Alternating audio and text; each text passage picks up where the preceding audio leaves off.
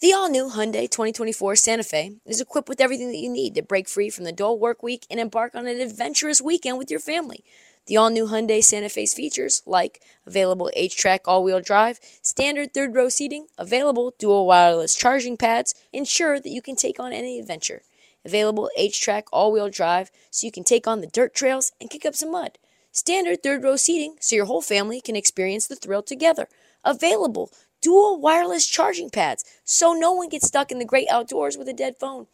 I've been so pumped to take a couple of friends with our road bikes to some of the trails nearby, and now I can bring the entire crew, my dog, and all of our gear with that third row.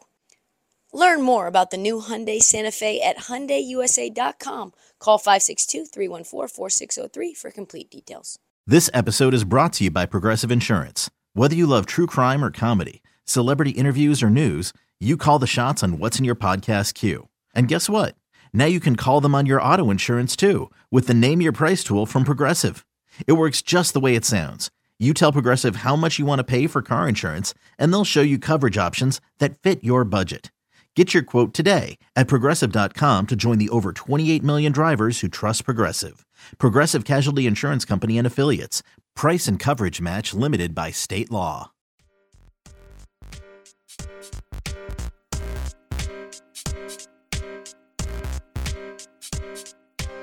When you saw them beat the Milwaukee Bucks fully healthy. Oh God, that was so cool. What a great game. Meaningful scale for you, like, to me, as someone who hates the Lakers, right? Like, I've had it my whole life as a Portland Trailblazer fan. Yeah. It's just embedded in me. And like wishing for them to fail at all, like stops along the road with Kobe, right? But I was like, wow, that's a meaningful win. Yeah, I think it was their best win since the bubble, personally. Since the game where they won the championship, I think that was like their best win because LeBron looked awesome. AD looked insane. The team chemistry looked great. And it was a really formidable opponent. Like, I still, even though the Celtics are on a tear, like, I still have the Bucks winning the championship this year. They were at home in Milwaukee. It was the first game of like a long road trip. And there was so much chatter around the league, like after the Pacers loss, which was like so depressing and kind of looked like, okay, maybe it was fool's gold that they won all these games in a row. Like, maybe they really are shitty.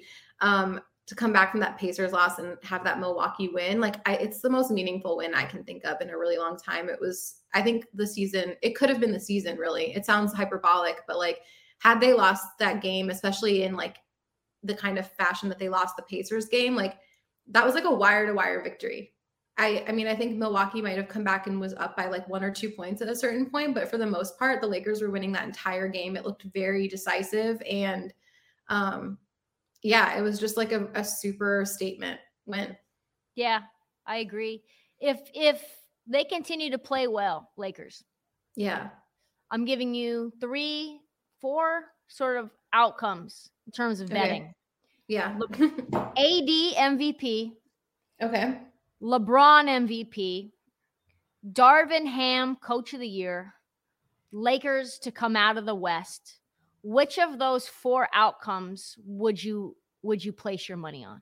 For sure, AD MVP. Like, if AD keeps playing like this the rest of the year, he has to end up in like the top 3 MVP voting. I don't think LeBron really has a chance at MVP at this point. I don't think he's the most valuable player on the Lakers right now. Like the reason they're winning is because AD is playing like this. LeBron's been great the last few games, but like, he's not the best player on the team at the moment. And that kind of needed to be true for the last few years. And AD just like wasn't stepping up to make that possible. But LeBron is 38 this month. Yeah. So like, he should not be the best player. Like, a 38-year-old is not going to be the best player in a championship team, just like point blank period. So, and he knows that.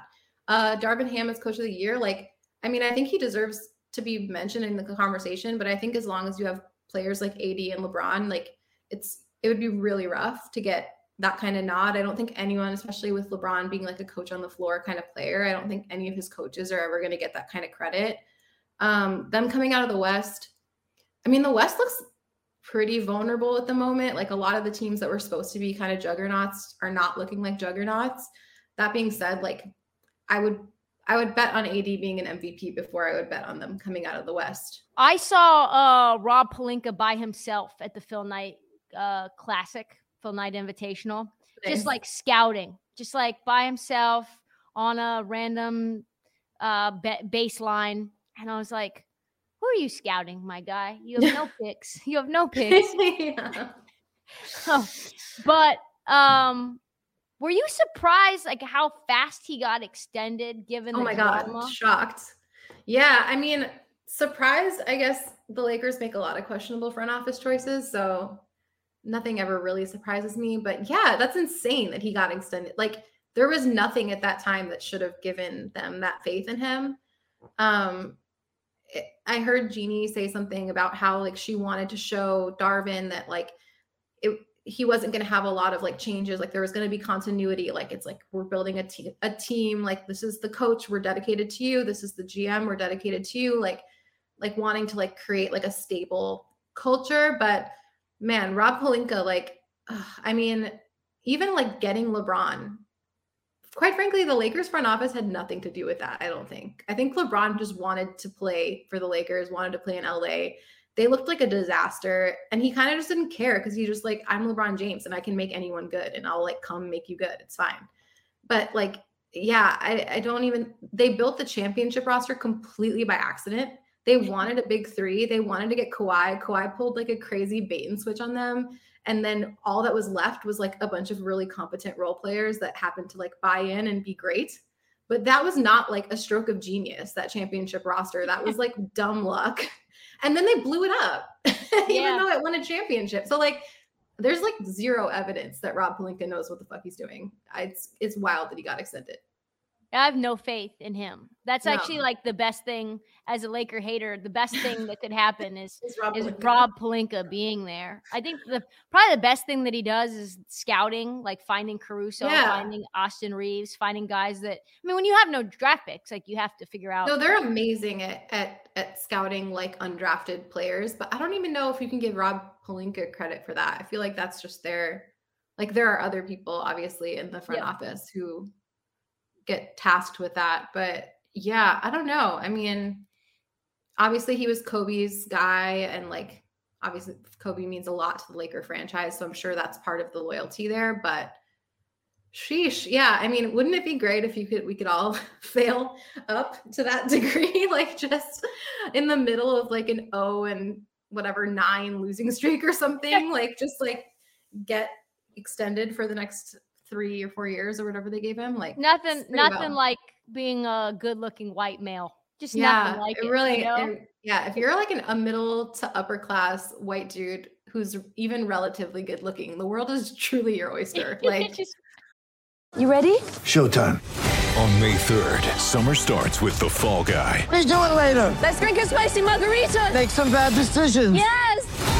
Audiences are falling in love with the most entertaining film of the year. Fall Guy. Fall Guy? Fall Guy. That's what the poster said. See Ryan Gosling and Emily Blunt in the movie critics say exists to make you happy. Trying to make it out? Nope. Because I don't either. It's not what I'm into right now. What are you into? Talking. Yeah. The Fall Guy. Only in theaters May 3rd. Rated PG-13.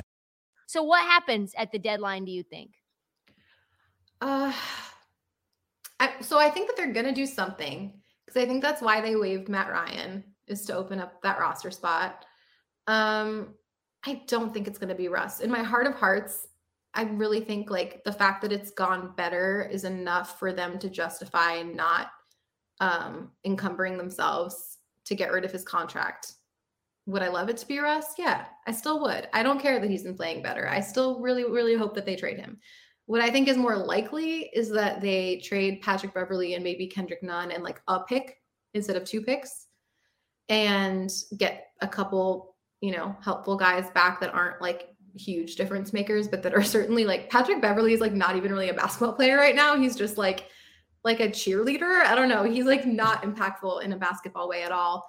And Kendrick Nunn has been like god awful. So yeah, I guess if they can like make fringe moves like that and then just at least stand pat on the Russ coming off the bench thing, I think that's probably their preference. I guess I could see them doing nothing just because they've done that several times. But I think that they're going to do something. I think that's why they opened up the roster spot. If there's one player out there or 2 players that you want, who are they? I mean, I've heard rumors about Terry Rozier. That would be awesome. I think Charlotte's probably going to tank sooner rather than later, just because like they've been pretty bad, and Wembanyama is like so generational.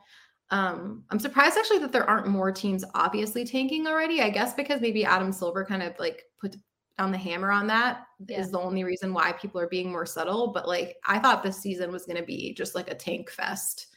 So yeah, like Terry Rozier would be cool. I mean, I'm still down for the Buddy Hield, Miles Turner situation. Like I think both of those guys would be really helpful, but they didn't look great when the Lakers played the Pacers, which probably didn't really help their case for like trade for me. I mean, personally, like my ideal situation that actually feels realistic is like, I think the Timberwolves really miss Patrick Beverley. I think they have like no culture anymore. And I think he was like a bigger part of that than they thought. That's actually the piece that I just wrote just about the Timberwolves. So my ideal situation / what I think is likely is like the Timberwolves are kind of the only team that like would really give up anything good for Patrick Beverley, I think, because he just was like important to them in a way that he isn't obviously to anyone else. So maybe just like some fringe guys on the Wolves that are helpful and can shoot, like I don't know, like Austin Rivers, Bryn Forbes, and somebody, just like a couple like kind of competent role guys from the Wolves for Pat Bev, and maybe I guess a pick if they have to. I think that would be like the most realistic case scenario that would actually be pretty good. Yeah, nice. Well, you mentioned, we talked about, you got discovered in basketball spaces through NBA Twitter. Just finally, I guess, what's your thought on if it goes away? Where do we go? I don't know. It'd be such a bummer. I mean, obviously we were all weirdly like eulogizing Twitter like 2 weeks ago, and it's still here. Super awkward. It's like when you say goodbye to someone at a party and then you like have to come back and wait for your Uber. It's like, oh, I guess we're all still here. Okay. I don't know, because I think the thing about Twitter that's like so special, it would have to be another app that's just like the exact same app, but with a different name pretty much.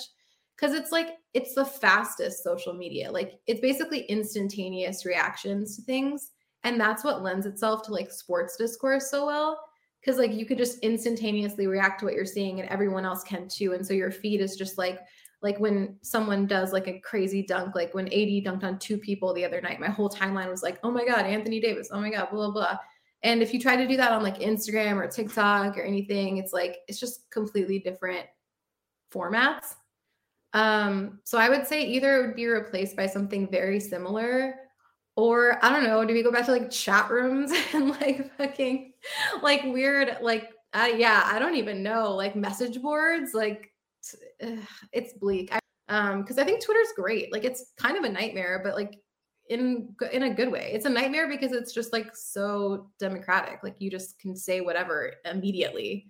And that's kind of cool. I mean, I wish I had an owner that cared about like racism and homophobia and misogyny. Like it could be improved in those ways. And it's a feeder system for a lot of harassment. But as far as being someone who talks about sports, like, yeah, it's the GOAT app for sure. There's I think none so are too. close. And I'm like, there are people on that app that I love on Twitter, but when I log off, it's not like I remember. 100%. Like I'm also like, this person. I'm not gonna go to another app and be like, you know who I need to find is like Knicks tape 99. Like, no, 1000%. Also, I was writing about this like that night, but like there are people on Twitter who like I genuinely like I know when they've had babies and like when they've gotten married, and I'm like so happy for them. But like if you ask me like what city they live in, I'd be like, I have no clue. Like I don't know anything about, I don't know their last names. I don't know where they live, but I'm like invested in their lives. Like I care. And it's such a weird, surreal thing to be like, oh, if Twitter was wiped off the face of the earth, like I would just never know what happened to those people. Well, it has been a fun chat. I can go on and on. You got to get to mobile to find. Yeah, I got to go get her phone. You know, Claire revealed to us that she lost her cell phone. So she's been naked. You know, no cell phone this entire time without just sitting in front of a laptop. Yeah, just getting iMessage on the Apple MacBook. So we appreciate you. Check Claire out. You can find her on Twitter if it still exists. Claire with an E, CLAIRE MPLS. Is that Minneapolis? It is. Yeah, it's from when I lived in Minneapolis. Yeah, Claire, Minneapolis, MPLS. Give her a follow. Also, check out her band, Tiny Deaths. Writes for The Guardian. She's here to tell us a bunch of funny stuff online. So follow her. Amazing. Thank you for coming on. Thank you so much for having me. It's so cool to actually be able to talk to you face to face. Yeah, women in the space are few and far between, especially like solidarity. Funny ones and ones that are going to give anti-Rudy Gobert takes. So, oh my God, always count on me. Check out The Guardian next week for more anti-Rudy Gobert takes. Oh, I can't wait for that. Thanks so much. Thank you.